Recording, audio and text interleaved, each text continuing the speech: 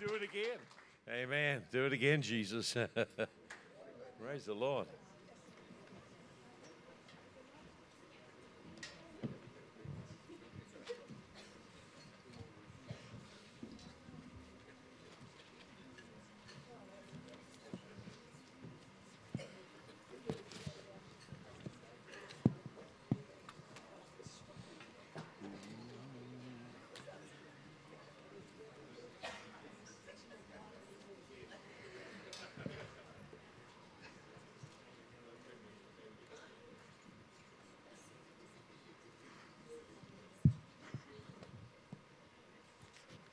Wow, so good to be back again, and a great crowd here today again.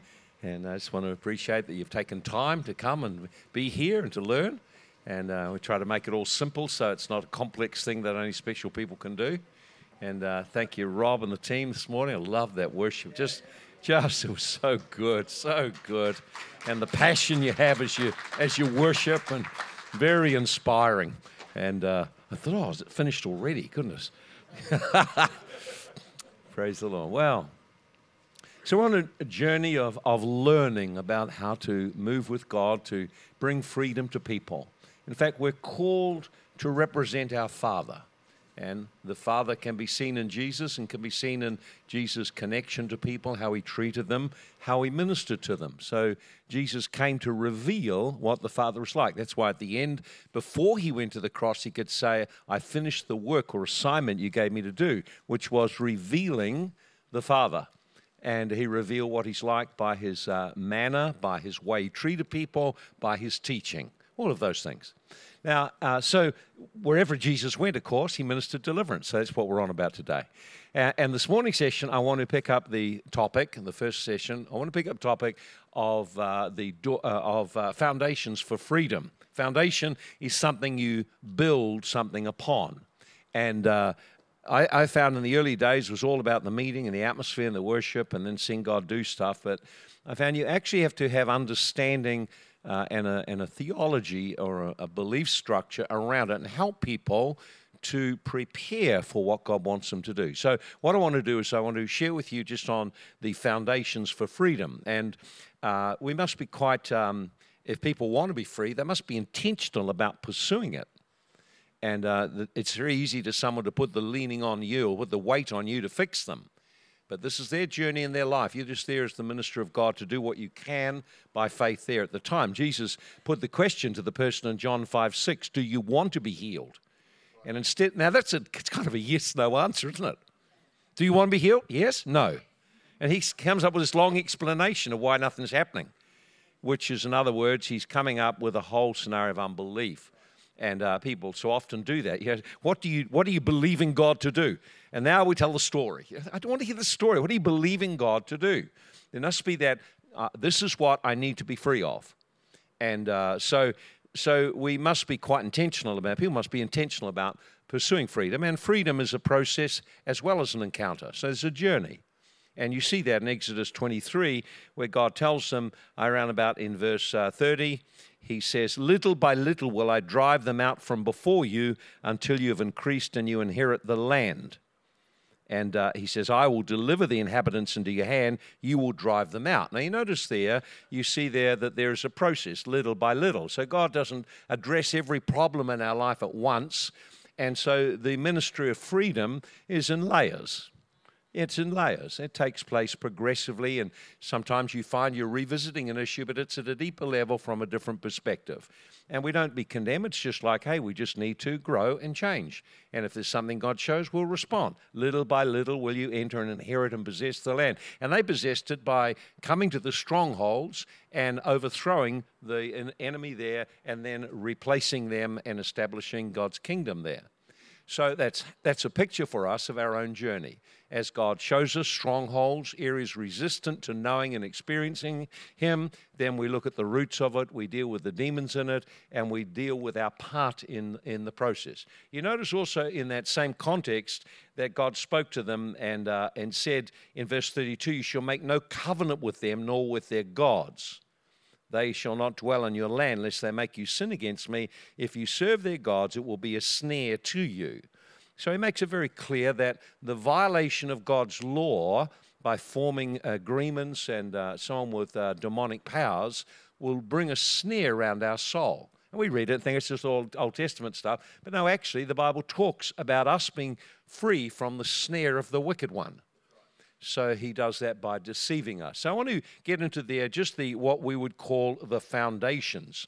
And we shared with you how the devil enters, or demons enter people's life, two major pathways. One is by legal rights. And we saw that in Ephesians 4:27. He says, give no place, legal right, any area of jurisdiction to the devil. Don't do it. And then secondly, demons enter through trauma experiences or through wounding in our life experiences, which remains unresolved. As you're well aware, if you cut yourself, that's one issue. But if it gets infected, now it's another whole level of problem comes. So when we're wounded, if we don't resolve it, then demonic spirits seize that opportunity to gain access to us. And so I want to now look at two major aspects then of freedom. The first part is what Christ has done for us. It's really important you have a good grasp on the extent of the work of the cross, of the extent of what Jesus did for us, so that no matter what comes up in ministry, you can direct them to the cross. The cross is the place where heaven engages earth. The cross is the place where there is a divine exchange, where I can exchange my brokenness, weaknesses, bondages, and whatever for the resurrection power of Christ. So we should never leave the cross out of our ministry to people. We must bring them to the cross in that sense of showing them what they need to do to cooperate with God. So the first part, which I'll look at, is the work Jesus has done at the cross. That forms the foundation for our freedom. And then the second part of the other side of this coin is our personal response. Will we respond and align with heaven? And so I know I'm making quite a bit of this. Next session we'll talk about how you actually go about doing some things. But it's really important that you have this grasp. There's the part Jesus has done. There's the part that we must do to allow him then to work in our life and to work through us. And I never draw back on showing people these two areas. Every time when I'm working with people, we bring them eventually to the cross and we bring them to their part, what they must do to cooperate in the process of their own freedom. Get the idea? Okay then, so let's have a look and we'll read in the New Testament and we'll look in first of all in Colossians 1:20. And I won't look up all the verses, I'll just give them to you, but I do want you to form your own framework of knowledge of these scriptures. Underline them or get familiar with them anyway, so you can just pull them out whenever you need them. But in Colossians, and see if I can find it here, Colossians chapter 1 and verse 20. 1 and verse 20. And verse 19, for it pleased the Father that in him all the fullness should dwell, by him to reconcile all things to himself, things in heaven, things on earth, things in heaven, having made peace through the blood of his cross. And notice that peace, meaning shalom, prosperity, freedom, comes through what Jesus did at the cross, through the blood of the cross.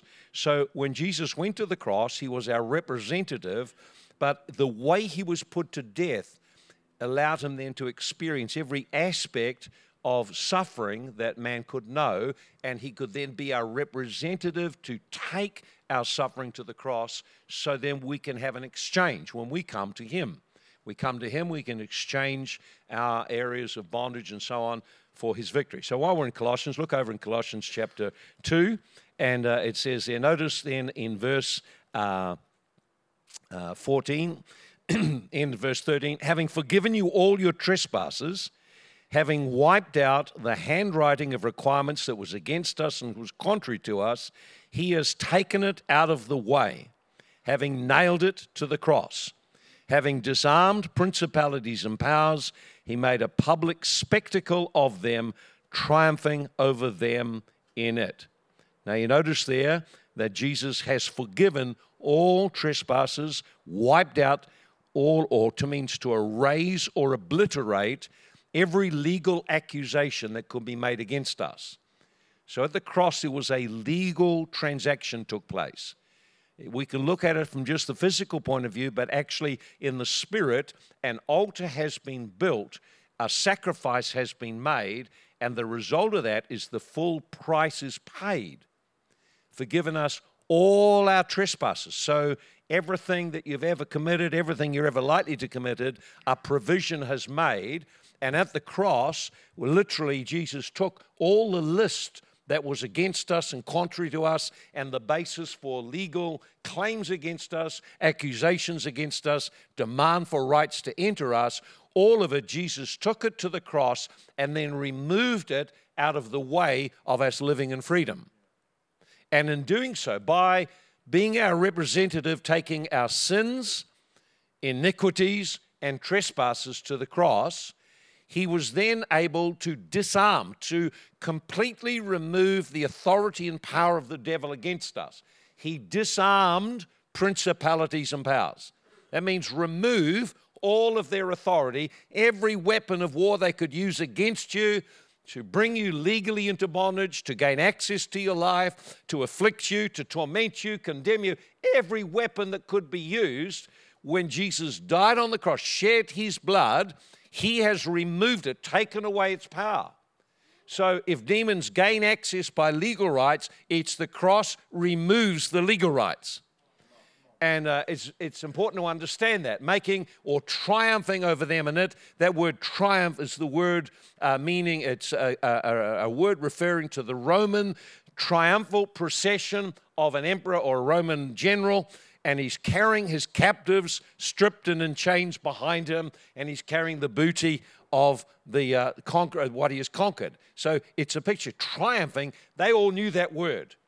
We see just triumph. Okay, I had a great shout. No, it's more than that. This is a great victory parade when the conqueror brings his slaves that he's conquered, the generals. They would strip the generals naked and chain them up and then bring them behind to humiliate them, to show them they are publicly, totally disgraced and defeated. That is what Jesus done. Totally disgraced, defeated them as our representatives.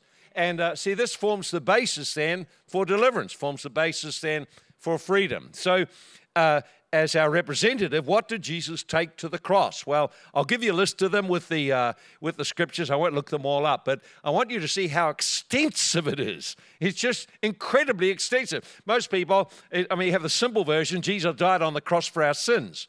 But we often don't understand the difference between sin, transgression, and iniquity. He took them all.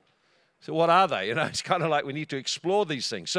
So we see then, it says he has forgiven us all our trespasses, Colossians 2:13-15. So sin is a falling short of what God has done. Trespass, I know what's right and I chose to do wrong. Iniquity, there's a crookedness in me that twists me to trespass and to sin. So iniquity is the root problem within, the twist away from God and towards sin. Sin is the falling short. I just fail to meet up to God's standards. But at trespass, I'm actually violating the laws of God intentionally. So each of them are quite different. And in the Old Testament, they had different offerings were made for sin and for trespass. So if there was a difference, they are distinguished. Because one, the person didn't know, but they sinned and fell short. There's still a trespass offering required. Ignorance was never a cover for sin. Just like you break the law, get down the road and you're speeding, doing 80 kilometers per hour, and the cop calls you and says, this is a 50K area. You know, I never saw that, I never knew that. That doesn't make you innocent. It doesn't make you innocent. So not knowing doesn't make you innocent of violation and access by demons. That's why we've got to share the word of God with people and prepare them for their freedom. So they take on themselves the responsibilities they need to and engage with what Jesus did at the cross. Getting the idea. Okay, so number one, he took our trespasses. Number two, in Galatians 3:13-16, 13-14, he took our curse. So it says that Jesus has redeemed us. paid a full price by shedding his blood, redeemed us from the curse of the law. Now, curses from the law, there's a whole list of them you can find in the Old Testament, around Deuteronomy 27:28. When we violate the laws of God, things come in upon our lives, and we have consequences of it. So many of the things you're dealing with are curses, violations of the law of God. You can't violate the law without a consequence. And so that's how God governs. There are consequences for actions. So he redeemed us. That means paid the full price, rescue us from all the consequences of sin, the curses of the law. So if he paid a price to redeem us from the curses of the law, the curse of the law must be real. Curses are real things. They're involvement of demonic spirits with people's lives that cause patterns and cycles of failure. And then he did that so that the blessing of Abraham might come upon us. And so you read in Genesis 12:2, the blessing of Abraham. I will bless you. I will make your name great. And you, all the families of the earth, shall be blessed. And those who bless you, I will bless. Those who curse you, I will curse. Now you need to understand that where Jesus paid the price, not just to bring us out of cursing, but to put us into blessing. And that blessing is powerful. It's every year of my life under blessing, under favor. It meaning I got a tailwind instead of a headwind. It means, or if you're unsaved, you say, man, you're lucky. Yeah, right. Didn't you know without luck it's impossible to please God, you know? No, without faith it's impossible to please God. So it says those blessings, so the curses go and the blessings come by faith. It's faith that activates things into our life. I've got to position myself and align my life to do what God wants me to do in order that curses are broken and blessings come. They're just available freely, but not automatic. That's the best way I could describe it. They're freely available, but not automatic. They don't just come because you turned up in church. They come because of a life of faith. Amen? So one of the things then is no matter where you've come from, no matter what your family's like, no matter what your background's like, no matter what curses have been operating, you're the one God wants to end the curse and start the cycle of blessing, build different patterns for the next generations. Okay, so curses, every curse. He took every curse. Third thing, he took our shame. He took our shame. Now, shame's a big issue. Shame is an issue globally. Many cultures are filled with shame. So shame in the West and shame in the rest of the world is a little bit different. In the West, shame has to do with our failures. But in the other cultures of the world, shame has to do with the corporate, the community view of you and your values. So shame is a power that's used to manipulate or control people to conform to expectations. People are afraid of shame. They don't want to lose face. And you need to understand that when you're dealing with Asian and African and Pacific countries and even our own Polynesians, because honor and shame are very, very big issues. So Jesus died on the cross for our shame. Hebrews 12, it says he despised the shame. He considered it to be nothing, the shame of the cross, for the joy that was set before him. So shame is a belief structure in your heart that I have no value. Something is wrong with me. I am the problem. Guilt, I did something wrong. Shame, I am the problem. There's a big difference between the two. Now, when we look at the cross from a Western point of view, it focuses primarily on the suffering of Jesus. So you'll read about the cross from a Western perspective. It'll be primarily about his suffering. But when you read it through the eyes of the Bible, through the Hebrew culture, it's all about shame. See, they could have poisoned him. They could have snuck up and killed him while he's sleeping or something like that. They decided to crucify him because every part of it was designed to publicly strip honor from a man and bring him to a place of such shame and such reproach, no one would ever follow them. So every aspect of it, from the covering the head, the slapping the face, the binding the arms, the stripping naked, the putting on the crown, the whipping him, publicly disfiguring him. All of this is designed to intentionally shame him.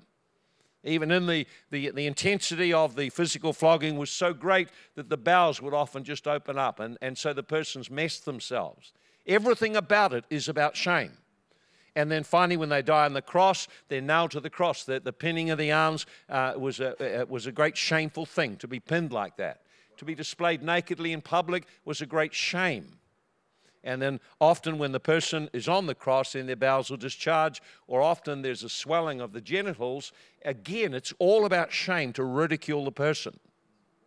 So when you start to look at the cross through the eyes of the shame culture, and then you start to see another dimension, how Jesus took all the shame of our sexual traumas, of violence perpetuated against us, of being humiliated, of being put down, of being mistreated, of facing injustice, all of that he took on the cross. So we often are very lightweight on the cross, not understanding it's the very power of God to salvation to them who believe, not just believe in the cross, believe what Jesus has done and accomplished in the cross and take hold of it. Okay, well, and of course in Psalm 69, verse 19 and 20, he talks then about the shame and the reproach that came upon him as they mocked him and belittled him. In the other thing, he took our broken hearts. Psalm 69, verse 20, my heart is broken. So Jesus said he's broken because of what he's experienced. Having reached out and loved people, he's broken in his heart. His heart is broken by the experience of being so rejected, so abused, so mistreated by people. So if you've had a broken heart, he took the broken heart so you could have a heart that's whole and healed. We find in Isaiah 53, verse 3, he was despised and rejected of men. So every experience of rejection, with all the pain of rejection, Jesus has taken that and absorbed it into himself so we could exchange our rejection and receive acceptance. He has made us. God did it. God made you accepted. It's the lie of the devil that you're rejected. It's the lie of the devil you're a shameful person. All of those are lies. The truth is, at the cross, Jesus took your rejection. He was rejected on our behalf so we could be accepted. See? And so these are powerful things. You could teach a whole series on the cross. And in Isaiah 53, he took our griefs and our sorrows. So griefs and sorrows are part of the human experience. Jesus took our griefs and sorrows. He grieved. He was a man of sorrows, fully acquainted with grief. In other words, he's a sad man. He was a very joyful man, but he had experiences that caused him grief and great sorrow. Being betrayed by people, being rejected by his own people. All of these things he experienced brought tremendous grief to him. He felt our sorrows and our griefs. He wept openly. He felt the pain of what sin was doing. He wept as he saw the consequences to Jerusalem of failing to accept him. You understand? So he took our griefs and sorrows. So you understand then when a person's got grief and sorrow, it's something not just emotional about it, there's a spiritual dimension to it that Jesus took at the cross. He disempowered every weapon a demon could use against us. Our iniquities, Isaiah 53 verse 5, surely he bore our iniquities. Isaiah 53 verse 5, it says, by his stripes we are healed. So he took physical sickness. We find he took our trauma. He took our trauma. John 19 and verse 18, the trauma of the cross. The cross was a deeply traumatic experience. The scourging was traumatic. So the shock of it would be enough to kill people. The shock of it, as I said, was so strong that the bowels were just open. It just couldn't contain the trauma to the body. And then having already been traumatized, put on the cross, again, the physical suffering of it was traumatic to him. So he took trauma so that we could be free of traumatic experiences. Free in our body from its impact, free in our mind and heart, free from the demonic influence of it. We can be free of these things. Man, it's amazing. Look, I just got to tell you something. I went to a meeting in New Zealand, and I was there, and we had a bunch of guys we were praying for. And I saw a guy leaning up against the wall, and he was in a hoodie, and he stood like this, and looking at me. And I said, "What's up with him?" And they said, "Well, he was involved in a motor vehicle accident. It caught fire. He's got burned, but there was someone killed, and he just got out of jail, and so he's not a very happy chappy." And so I went over to him and I said, "How can I help you?" And he said, "My arm hurts." He didn't tell me anything about anything else. my arm hurts. And he showed her the arm, and it got all the burn scars. So he's in pain. He's been in pain for quite some time. But it's deeper than that. You can tell from the hoodie and the way his posture was, he's covered with shame. Covered with shame.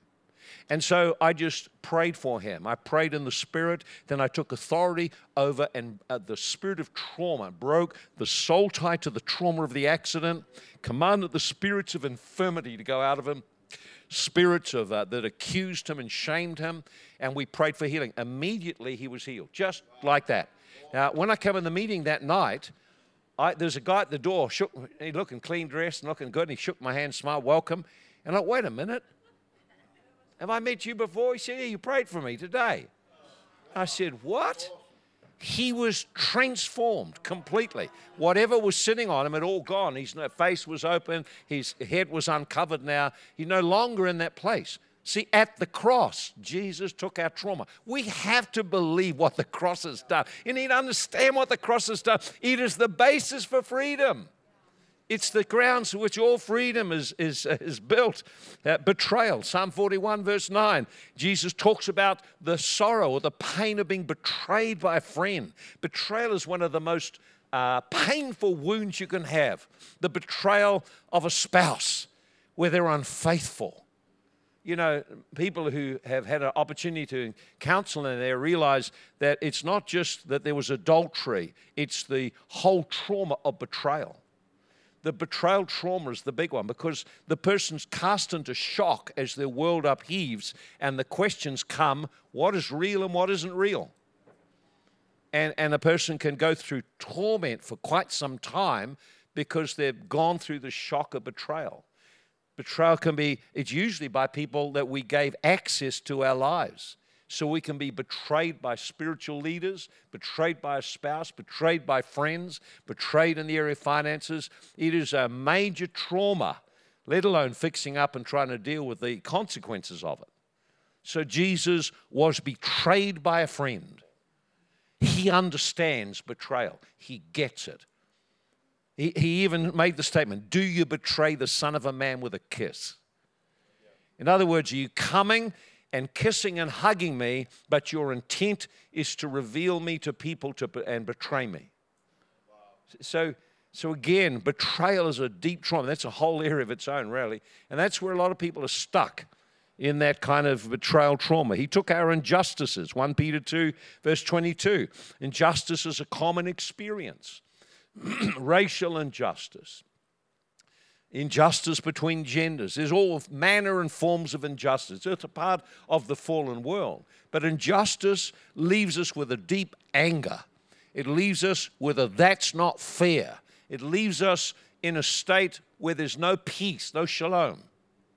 And Jesus himself took injustice. The cross was a great injustice. The innocent dying for the guilty. They checked him 4 times and no one could find a fault, yet he went to the cross. What an injustice. And so injustices in society have to first be dealt with at a heart and spirit level before you can actually work out how to address it at a practical level. Just saying.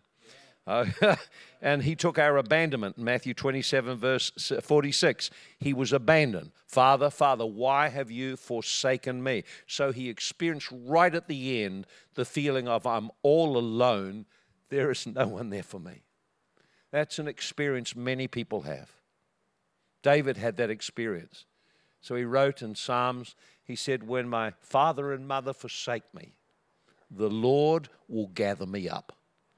So again, abandonment, where all the friends who were there and you thought they were your friends, and then in your crisis, they have abandoned you. That's a very, very painful trauma. And so trauma has a major effect on our system, and it's a traumatic thing. So Jesus took all those things. So I can't think of any more, but I notice you will call his name Jesus, for he will save his people. He is our Savior. He is the one that delivers. It's in his name deliverance comes. And so I share these things because the first pillar of freedom is what Jesus did on our behalf. It is a legal transaction that permits us now to access freedom. So there is nothing that can be thrown against us. No accusation, charge, or legal right. At the cross, Jesus addressed them all. There's no wound that can be used as a doorway when it's brought to the cross, because Jesus took that trauma to the cross. He took whatever we've experienced to the cross. So when you start to get revelation on the cross, your love for Him gets deeper and deeper. I found sometimes I discovered about the shame of the cross. I just wept for days over it. I had no idea how deep the level of His suffering. And then we haven't even talked about what happened after that. So Jesus has entered into, at the cross, a divine exchange. God's planned and perfect substitute for us. So we could have freedom. Every demon, every curse, every bondage He could bring to us. That's why we need a fresh appreciation of the cross. The cross is the power of God to salvation to them that believe. Not believe in the cross, believe in what God did through the cross on our behalf. So that's your first foundation. Just knowing that. Well, I could spend a lot of time on that, but that's enough. That's just get you going. Now we get the other part. The other part. See, although Jesus died on the cross, it requires a response. So Jesus has died on the cross that all might be saved. It is the will of God that all be saved, but are all saved? Now, something's required. They need to hear the gospel, and they need to respond. And it's in their responding the power of God is released. So frequently, you'll have people come with needs, but do they want to respond to God? Or do they just want you to pray a quickie prayer and fix them up, please? You understand? You cannot get drawn into that trap. We can't get drawn into that trap. We've got to understand that they have a part in this to play. This is their journey. It's their issue. And while we have compassion, our role is to be the minister of God, the representative of God to them. So it's an interesting thing. It tells us in 2 Timothy chapter 2, 24 through to 26. He says, now, the servant of the Lord must not strive. So in other words, don't get into arguments with people over stuff. They're not going to work. They're not going to go anywhere. But must be gentle. So in other words, a requirement for ministry is gentleness. That we don't get into argumentative things, trying to prove people are wrong or trying to sort them out in that way. He says, the servant of the Lord must not strive. Must be gentle. In meekness, or humility, instructing those that stand in opposition to themselves. So you notice then, the minister of God is required to instruct people. Not just pray for people, we're required to instruct them. Instructing those who are acting in ways that actually ends up opposing themselves. They're doing destructive things. So the servant of the Lord must not strive, must be gentle in humility, instructing those who oppose themselves, and perhaps God will give them repentance that they might acknowledge the truth and recover their senses and escape from the snare of the wicked one who takes them captive whenever he wants. So if you look at the picture there, he's saying this is a person who keeps being affected by demons. The demons can capture them or imprison them or manipulate them whenever they want. And they can do that because there's a snare being set and they've fallen into it.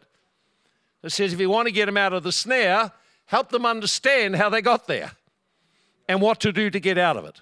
That's why the servant of the Lord must be gentle, instructing those who oppose themselves, and perhaps God will give them, repentance to acknowledge the truth about their situation, how to get out of it. And then they recover themselves from the snare the devil has set for them. So there's always a certain measure of personal responsibility. And I've tended to wait more that way these days because I found everywhere I went, people would come up wanting an anointed man to fix them up. And while God is gracious and will do all kinds of things, even if people don't deserve it or are not prepared, nevertheless, if you're going to be effective in deliverance, you do want to understand how to get people in the right positioning. So in James 4:7, it says, humble yourself. 4:6, humble yourself, because God will give grace to the humble. Then it says, submit to God resist the devil, he will flee from you. Submit to God, that's a decision, a choice. Resist the devil, that's also a choice and activity, and the consequence are the devil will flee. So we don't have to be thinking, we shouldn't be thinking about big devils, we should be thinking about defeated devils and how to position yourself for winning. And it says, humble yourself. It doesn't say, humble yourself. Now, some people, the only time they humble themselves is when they've gone through such a mess, they can't escape the mess. They have to come and tell you what's going on. Now they've been humbled by their circumstances. But humility means that I recognize how God wants me to be positioned, what my part is. And this is very important. Humility is how God lifts you up. Humility always comes before God lifting you up. Pride always comes before your defeat. So if a person's coming defeated, they're all going to need to humble themselves. And people aren't always aware, because humility is something you choose. It's a posture of heart to agree with God, submit to his journey and process. Okay, so he says, humble yourself, submit to God. Submit means the word hupo, meaning beneath, tasso, to position yourself. So hupo, tasso, position yourself under the authority and leadership of Jesus Christ so you can win the victory. But you'll have two parts to do. One, submit, and the other, resist. There's no place for victim thinking here. This is all about being proactive. Submit means position yourself in alignment with Jesus Christ. Every area you're out of alignment, bring it into alignment. And I'll give you the steps in a moment. But we see the principle here, that positioning under the authority of someone powerful releases their power to act on your behalf. Whoever you come under, their power is released or their influence is released in your life. So it's just saying, submit to God. Align yourself with him. Come into agreement with him. Position yourself so you're surrendered to him. And then when you resist, all the authority of heaven backs you up. The devil must flee, got no grounds anymore. So there may be a bit of protesting. I like the protesting bit, but anyway, the reality is that the devil has been defeated. We just need to enforce the defeat. So really, in a way, with deliverance, you're just enforcing his defeat. Okay, let's go then. I'll just make it then really quite simple steps in this. And here's the first, and they're not hard, each one of them. Number one, the person must recognize the problem. They have to see it. See, when people come to you, they can't even see their problem, let alone take any responsibility for it. In Proverbs 28:13 says, if you cover your sin, you shan't prosper. If you confess and forsake, you'll find mercy. So to cover means to conceal, to flee, to avoid it. Cover means conceal or flee and hide away from it. Proverbs 28:13. So if you can't see the problem and the need for change, you're not going to get free. You're living in a state of denial. And if people won't recognize the problem, I don't go any further. What can I do? You're actually blinded to your condition. What you need to do is go through a bit more suffering so your eyes are open and you become a bit more desperate. And you understand, you must operate in kingdom principles. It's not being unkind. It's just facing spirit realities. If the person won't recognize there's a problem. See, if a person doesn't recognize they need saving, they're not coming to Jesus. They kind of need to. So you'll find sometimes you get people that will not recognize there's a problem. That's because of pride has blinded their heart. And then consequences are inevitable. See, God never argues with people. You know, Adam, he come to Adam. Now, interesting how God dealt with Adam when Adam sinned. It's just amazing. He just asked questions.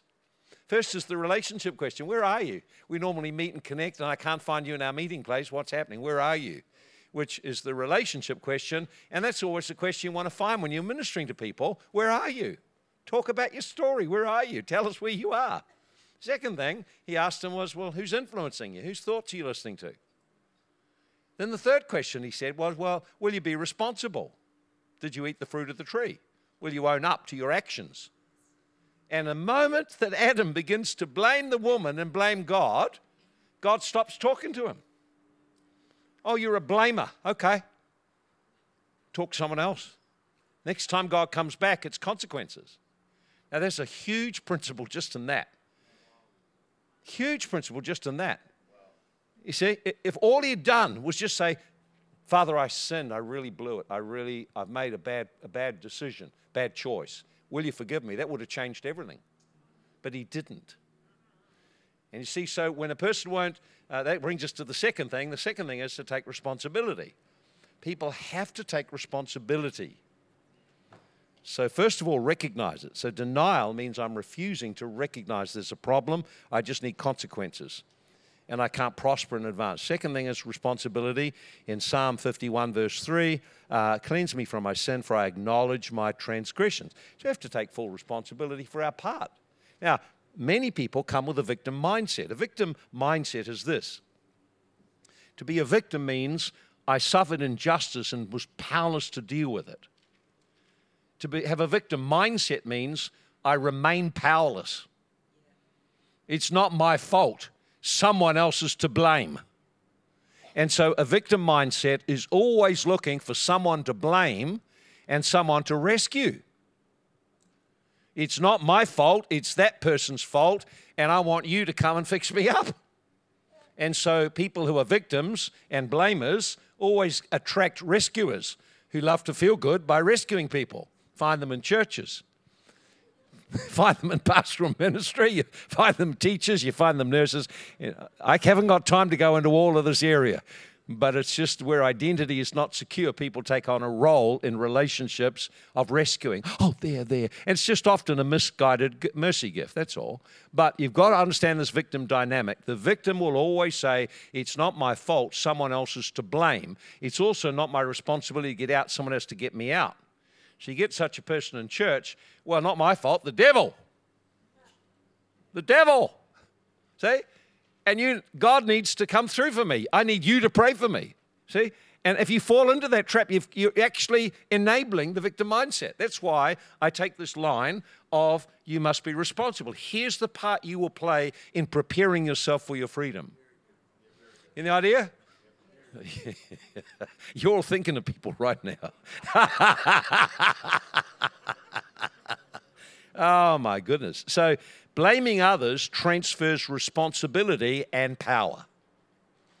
Blaming others transfers responsibility and power outside yourself. You're left powerless and resentful. So here's the interesting thing, is after all those years of slavery in Egypt, the first thing God wanted to deal with was their victim mentality, the bitterness in their heart that caused them to blame authorities for their problem.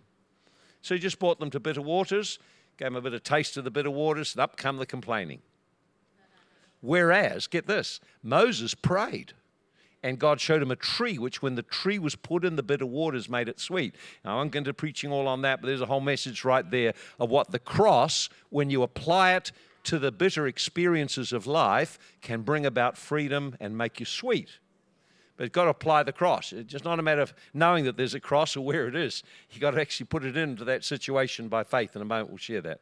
So first, recognize. Second, take responsibility for your part in it. When you are responsible for your part in it and your path out of it, you have power back again. When you are responsible for your part in the problem and your journey out of it, it restores authority to your life. No blame, no excuse, no avoid, no justify. Just tell it like it is. Say this. Well, there needs to be a lot more of that in the church, doesn't there, eh? Okay, now, so I got the person, they recognize there's a problem, they come, they're willing to take responsibility, do whatever needs to take. Now, okay, do they need to repent? Repentance is a key foundation. Matthew 4:17, Jesus preached, the kingdom of heaven, including deliverance, is at hand. Repent. Repent means to have a change of mind. Total change, total shift about how I think. It's about saying, I got it wrong. I need to change. See? So it's a change in thinking. Repentance is absolutely essential because repentance turns people away from the things that gave legal rights to demons. Repentance is a major part of deliverance. And I hear a lot of teaching and so on about grace and no need to repent anymore. It's an error. It's a doctrine of demons. Absolute doctrine of demons. And you show me anyone teaching that who moves in deliverance. See, when you understand legal rights, you realize that yes, God has given grace to us. I don't have to earn a thing, but I must believe and cooperate with Him in the process. There's a working out of my salvation. Demons understand legal rights. And so I've got to play my part. Repentance is something you do daily. It's called a foundation. In Hebrews 6, the foundations of our faith. And a foundation, you don't dig up the foundation after you laid it. The foundation stays there supporting what you're building. So repenting from dead works and faith towards God is a lifestyle. And so whenever I find I got it wrong, I just repent. Lord, I'm sorry, I got that wrong. Now, we can turn it into some big, heavy thing, but it's actually a relational thing. It's a relational thing. It's like saying, where's I value our relationship? I'm really sorry I got this wrong. I've hurt you. See, otherwise you end up with a legalistic approach to repentance. Repentance is a gift of God to see what's wrong and change your thinking and turn to Him and put your relationship right again. Because it is possible to grieve the Holy Spirit. If I've grieved the Holy Spirit, if I've come and I've upset Wes, there is a block in the relationship. Not because he's unwilling to come to me, but because I've actually created a problem. So if I want it restored, I come to Him and say, listen, I'm really sorry. I feel our relationship has changed. I value our relationship. Please forgive me for what I've done and how it's hurt you. It's not just saying I'm sorry for what I did. It's recognition I've actually hurt and distressed you and affected our relationship. That's what repentance is. It's a heart issue. It's a relationship issue. It's a change in the way I think that restores my relationship again. Oh, you're getting so quiet on some of these things. Oh, it's so foundational. You don't hear so much on it these days, but it's absolutely essential. And so repentance also includes confession.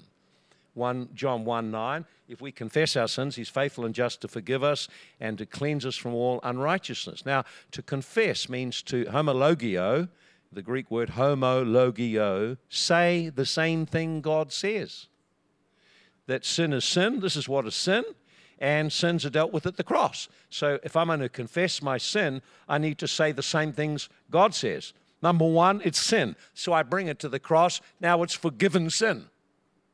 So I don't need to raise it again. It is removed. The handwriting, the list of my sins is removed. The devil is disempowered now. So very simple. Lord, forgive me. The fourth thing we touched on last night, there's a need to receive and release forgiveness. In Mark 11:25, when you stand praying, forgive if you have anything against any. Otherwise, it affects the flow of God's grace to you. We saw that last night. Forgive means release a debt. And He said, forgive from the heart in Matthew 11:34. So to forgive from the heart means I take time to reflect and recognize what my experience was, what happened to me. I allow myself to actually connect with what's in my heart, the pain, the anger, the resentment.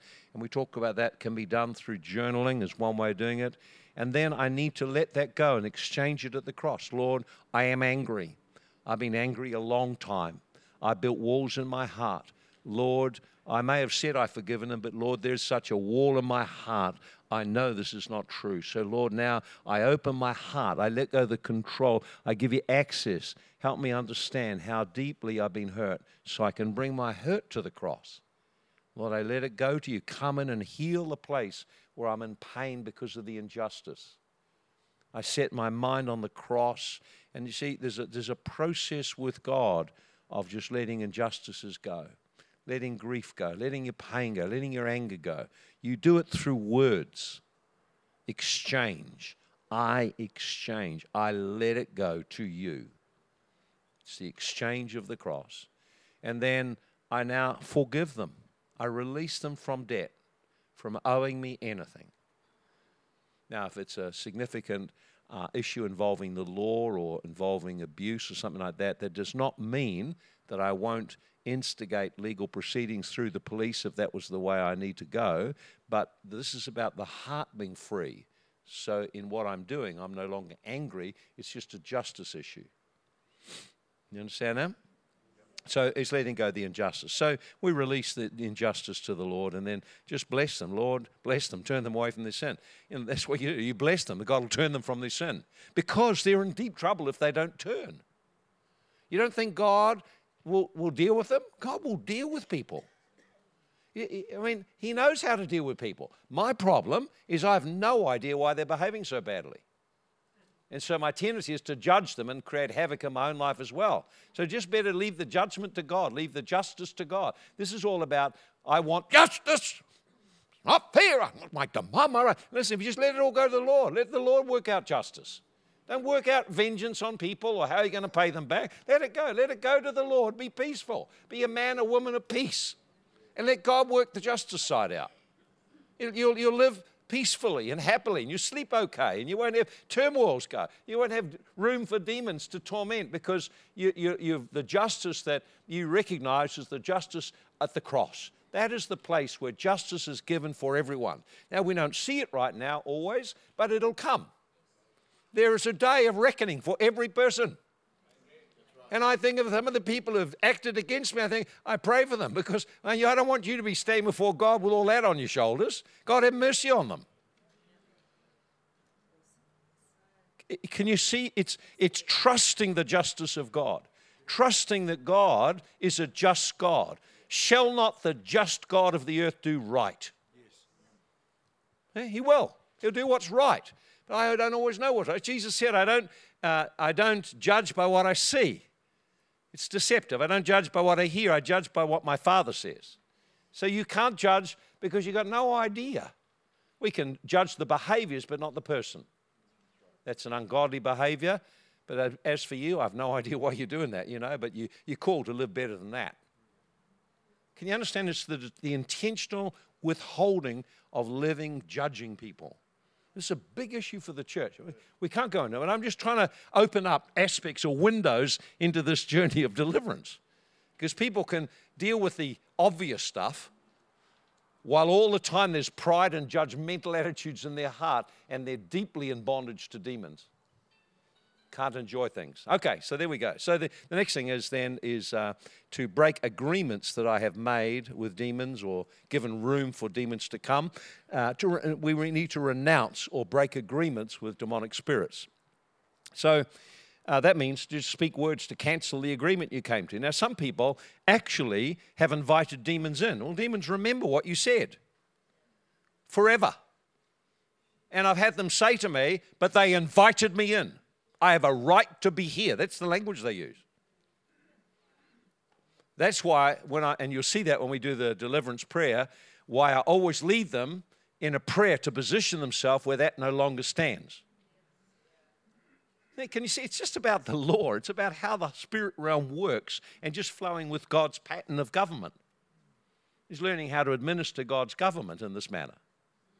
Not so. So renounce. What need to renounce? Need to renounce any agreements I've made with demonic spirits. Have there been soul ties? I renounce my attachments, ungodly attachments to things I thought would give me life and they've destroyed me. It's renounce them. Cancel. I cancel it now. It's like canceling. That's the only cancel culture I want. Cancel the ungodly attachments. Cancel the demonic agreements. If you made vows, cancel the ungodly vows. I withdraw them now. If you made judgment, I cancel that judgment. I withdraw it now, Lord. I don't want to be judged. I withdraw it. It's just, and the Lord will show you what you need as you talk with people, what sorts of things, and He'll bring it up to them. I'm just helping you kind of understand that there's recognize, there's take responsibility, there's repentance, there's releasing and receiving forgiveness, there's renouncing, and then there's finally resisting. The person must take a stand to resist. Don't be passive. If you've got a bug inside, you cough it out.